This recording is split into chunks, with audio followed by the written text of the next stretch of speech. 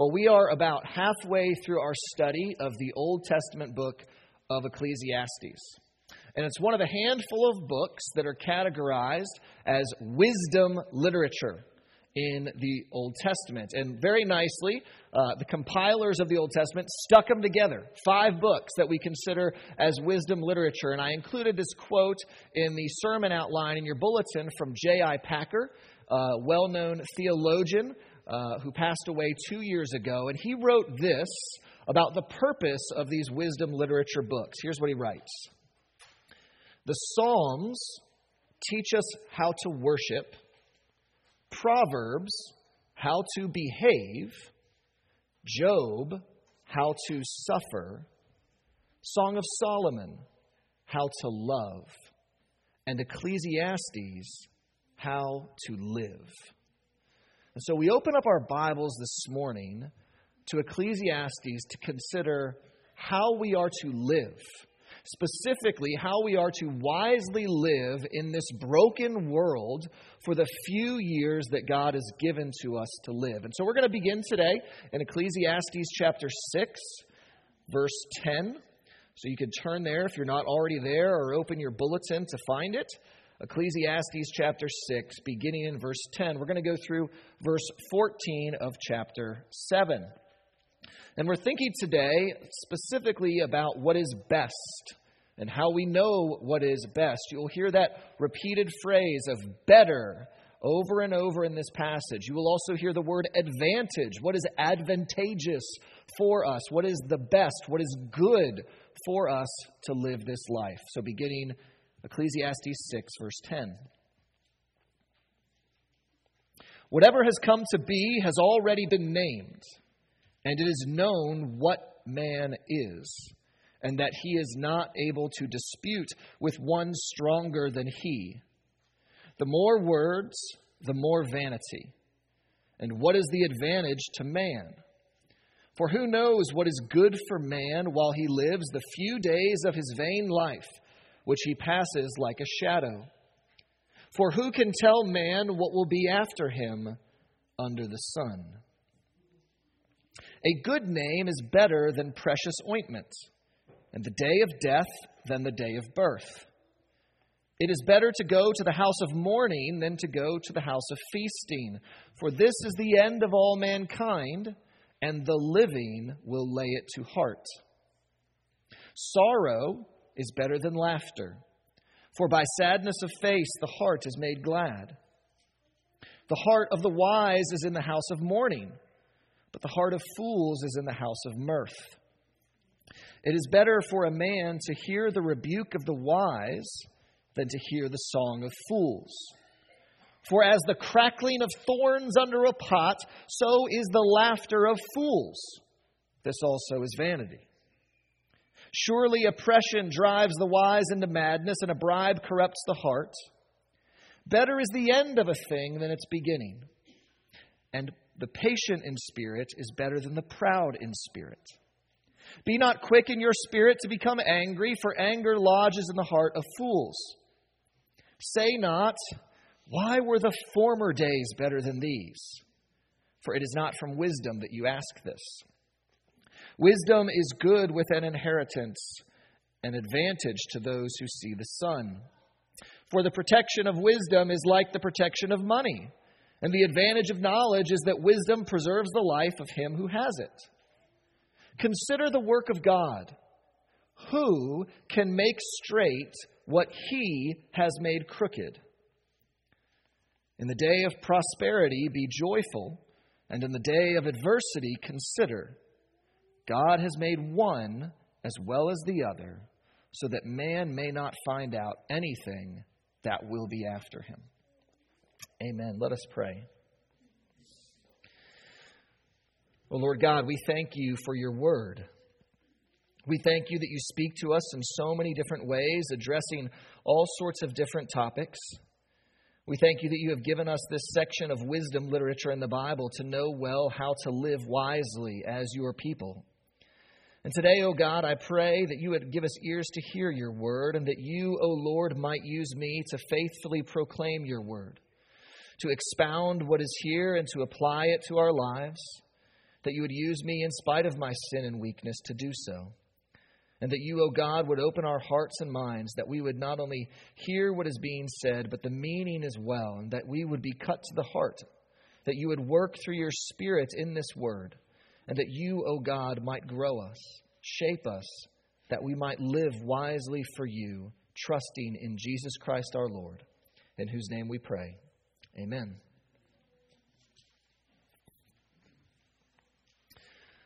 Well, getting into our passage, it starts by addressing a problem right away in the first couple verses. And the author tells us what it is.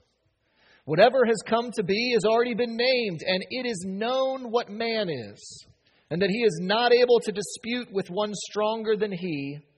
The more words, the more vanity, and what is the advantage to man? Now, these verses, as you sit down and trying to figure out what are they about, they seem to be about our common practice of disputing with God. That we have a tendency with God to act like backseat drivers. No, you should go this way, God, instead. I'd really prefer you turn this way. It's faster if we go that way, God. Or Monday morning quarterbacks. Should have thrown it there. What took too long there? Needed a timeout right there, God. Should have had it. That we have no shortage of gripes when it comes to how we see God running our world and our lives. But these verses seek to put us in our place, reminding us that it is God who created us, that He named us and everything else, that He knows what we are made of, that we are made of dust, and that He is far stronger and wiser than we are. So who are we to talk back to God? We don't get to veto His decisions. We don't get to edit things that He does. We cannot change anything that He has decided to do, because any attempt to do that or tell Him otherwise is vanity, a waste of our words. And to help prove his point, the author gives us two penetrating questions in verse 12. For who knows what is good for man while he lives the few days of his vain life, which he passes like a shadow? For who can tell man what will be after him under the sun? Those questions boil down to, do any of us really know what is best? And do any of us know the future? The implied answer is no, we do not. But spoiler alert, God does. He knows. And since we don't know the answer to those questions, we need God's wisdom, since He does know. And so the author of Ecclesiastes helps us by instructing us in two common ways that we go wrong. That when we get frustrated with our inability to make things better around us, we tend to respond in one of two ways: with intentional ignorance or agitated anger. That these are common responses when we see bad things around us in our lives and in the world: intentional ignorance and agitated anger. And the author shows us the foolishness of these twin temptations, showing us that we need to live wisely, trusting that it is God who truly knows what is best, and that He has perfectly planned what will happen in the future. And so we see the first temptation of intentional ignorance in verses 1 through 6 of chapter 7. That when considering the difficulties of life around us, we can try to simply just ignore them. We can be overwhelmed by all the suffering around us. We can be stressed out by all the difficulties we face in life. And so we try to forget about them. And we try to spend our days in pleasure. Maybe you eat your feelings. Maybe you drown your sorrows in drinking. Maybe you turn off your brain and scroll through the internet on your phone or watch TV. But rather than concern ourselves with the problems around us, what we do is we intentionally ignore them to try to just better enjoy a life that's really hard. And the author of Ecclesiastes wants to tell us that is foolish. It is foolish to do that. He shows us a better way with a collection of proverbs. Proverbs that show us the wisdom of soberly considering our mortal life. That we may not know what comes after us, but we can be sure that we are mortal and we will eventually die. That all of these proverbs deal with the reality of our death, that life does not go on forever for us in this world. And it is foolish to live as if we get an infinite number of days on this earth. Life does not go on forever. And we need to consider our mortality so we can have a proper perspective in life. And this perspective is best summed up in verse 2. Verse 2 says this: "It is better to go to the house of mourning than to go to the house of feasting. For this is the end of all mankind, and the living will lay it to heart." Yes, I will freely acknowledge that you will likely have more fun going to a birthday party, or a Penguins game, or a concert downtown Pittsburgh. But you will get more out of a funeral. You will get more perspective by attending a funeral. You will be reminded that your life is short. You will reconsider what you have been living for in this life. You will reflect on what you want people to say about you at your funeral. And all of that is way better than the fun of parties. Because part of this perspective is a kind of self-evaluation about this mortal life that we have. Listen to verse 5.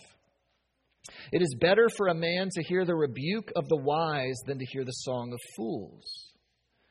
See, when we ignore the problems in the world, we're not just ignoring problems out there, we're ignoring problems with us too. And yes, I can admit there's a lot of things in this world that we do not have the power to change. But one thing we can do to change the world is humbly listen to the loving rebuke of others who are trying to help us live better.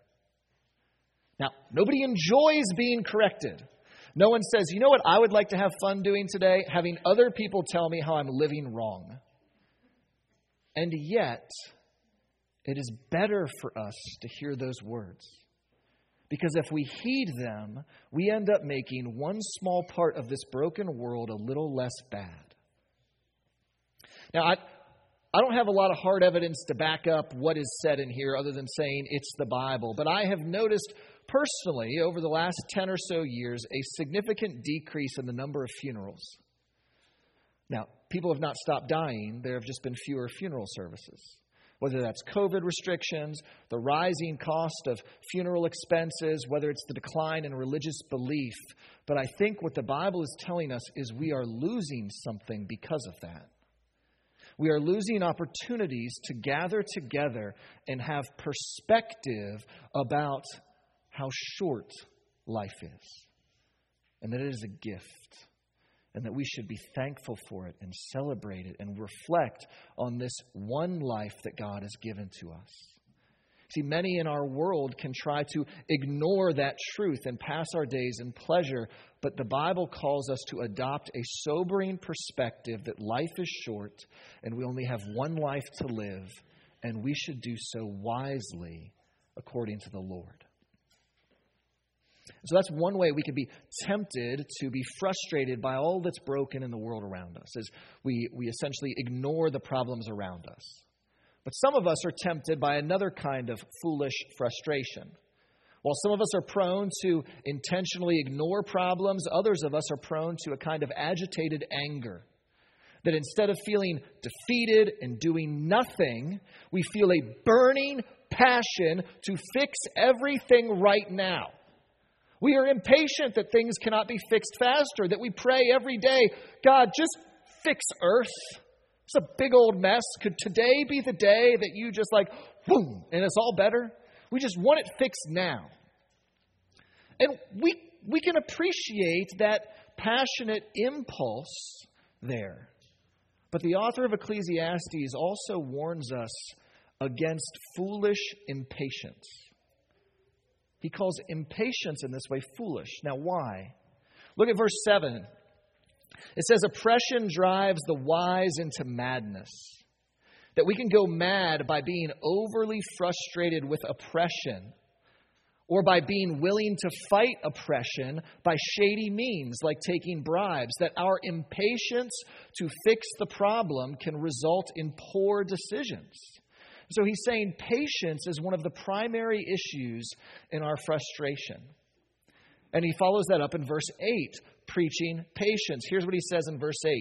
Better is the end of a thing than its beginning, and the patient in spirit is better than the proud in spirit. Now, perhaps I can explain this a little better, this proverb in verse 8, better with football. That might be helpful. See, back in Super Bowl 51, the Atlanta Falcons were leading the New England Patriots by a score of 28-3, with just under 24 minutes left in the game. And if you were a fan of the Patriots, God forbid, you would have been very upset watching that game. In fact, you might have been tempted to turn the game off. I know, as a neutral observer, maybe someone who didn't like the Patriots, but as someone who didn't particularly care about the outcome of that game, I turned it off. They were losing 28-3. But the Patriots came back to win that game. And now it is one of their fans' favorite games, even though in the moment it seems so bad. And we think back to verse 8. The end of a thing is better than its beginning. Our impatience at how badly things are going can often be an expression of arrogance that we know how things are going to turn out.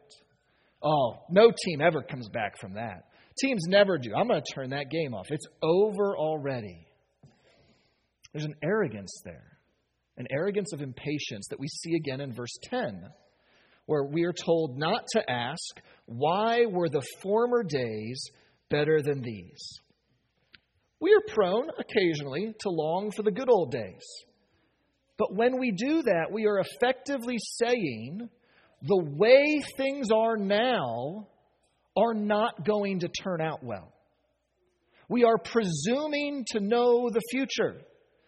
And we quickly become angry at circumstances because we confidently assume we know the ending. But we don't. We may be able to guess. We may have an idea of how it might end, but we don't know it. The truth is we don't know how things will turn out. We can point to many other situations and even do a statistical probability model of how things usually turn out, but we cannot be certain about any particular instant. You do not know the end of your particular trial that you are going through right now. You don't know what the future holds for your wayward child or your unsaved loved one. You don't know what God will do with the people of our nation.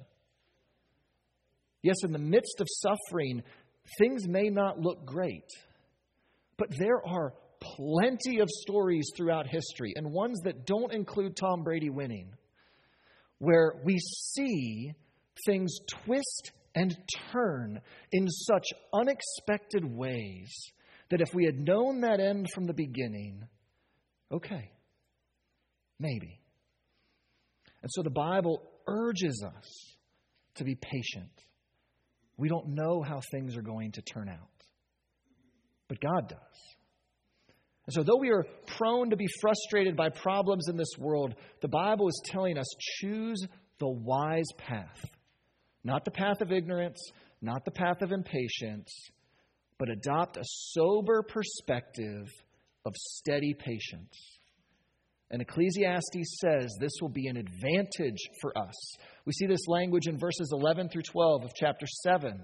We see the word wisdom 3 times and the word advantage twice. Wisdom is compared to both an inheritance and money. In verse 11, we see it's compared to an inheritance. In Old Testament times, your inheritance was the land. It wasn't financial, it was property. That God gave His people the land, it was their inheritance. And no matter how bad things got, you would still have that land. That's what the year of Jubilee and other things in the Old Testament were about. That even if you had to sell yourself into slavery, eventually that land would come back to you and your family. And wisdom is an advantage like that. It is like a permanent possession that you keep and can never lose. And then he compares wisdom to money in verse 12.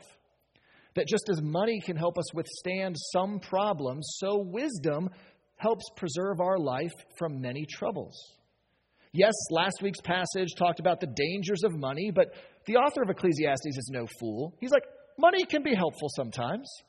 It keeps us out of some trouble. Wisdom is of even greater advantage than having that rainy day fund. And so wisdom gives us the perspective to be patient when we are frustrated by the world around us. Wisdom helps us see that God is ultimately in control. Verses 13 through 14 try to put us on the right track.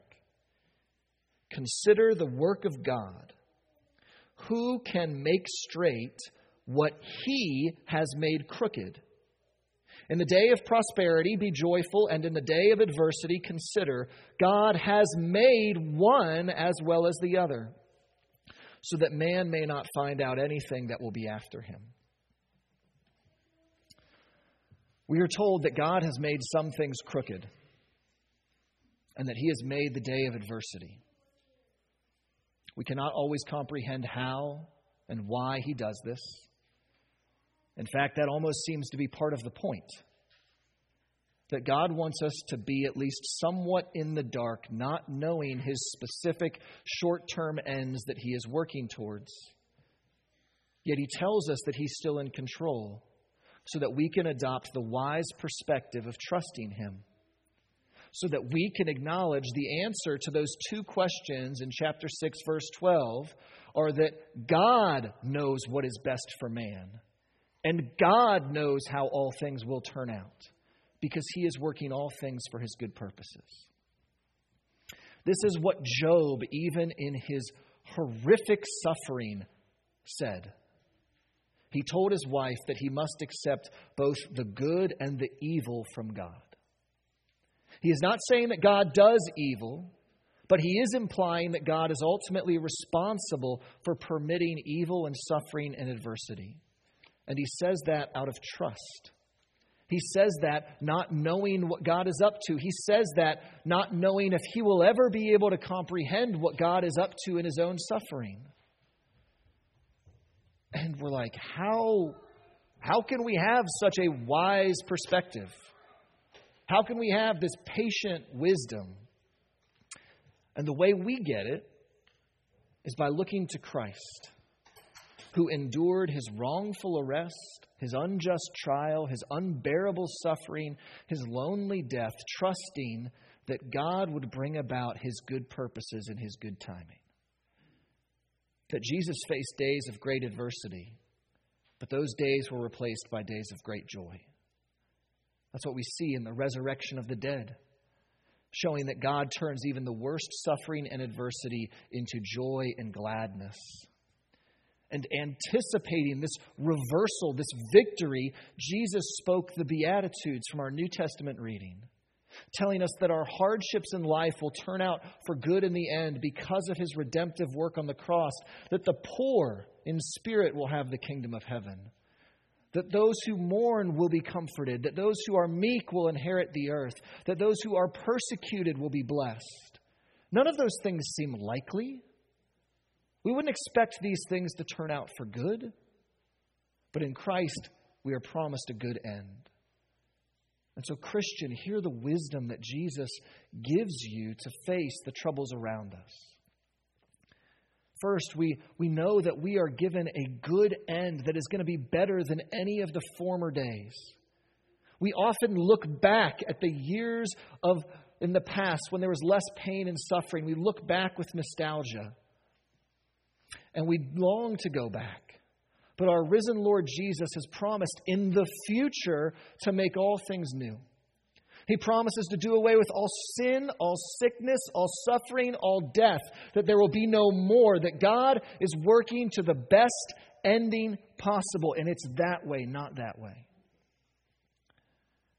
And if God is doing that for the world, then that means the crooked things about us and about the world will be made straight.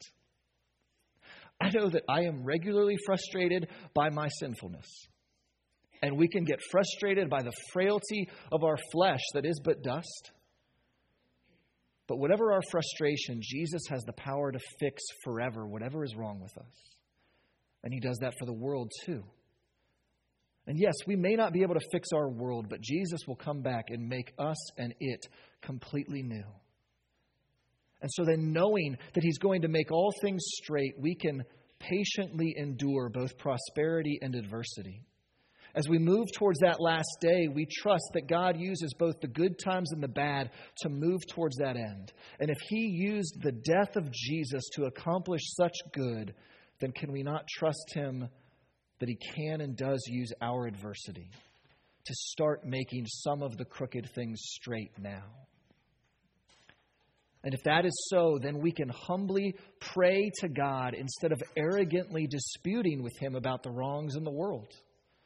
We shouldn't just turn a blind eye to suffering, but we shouldn't fail to pray either.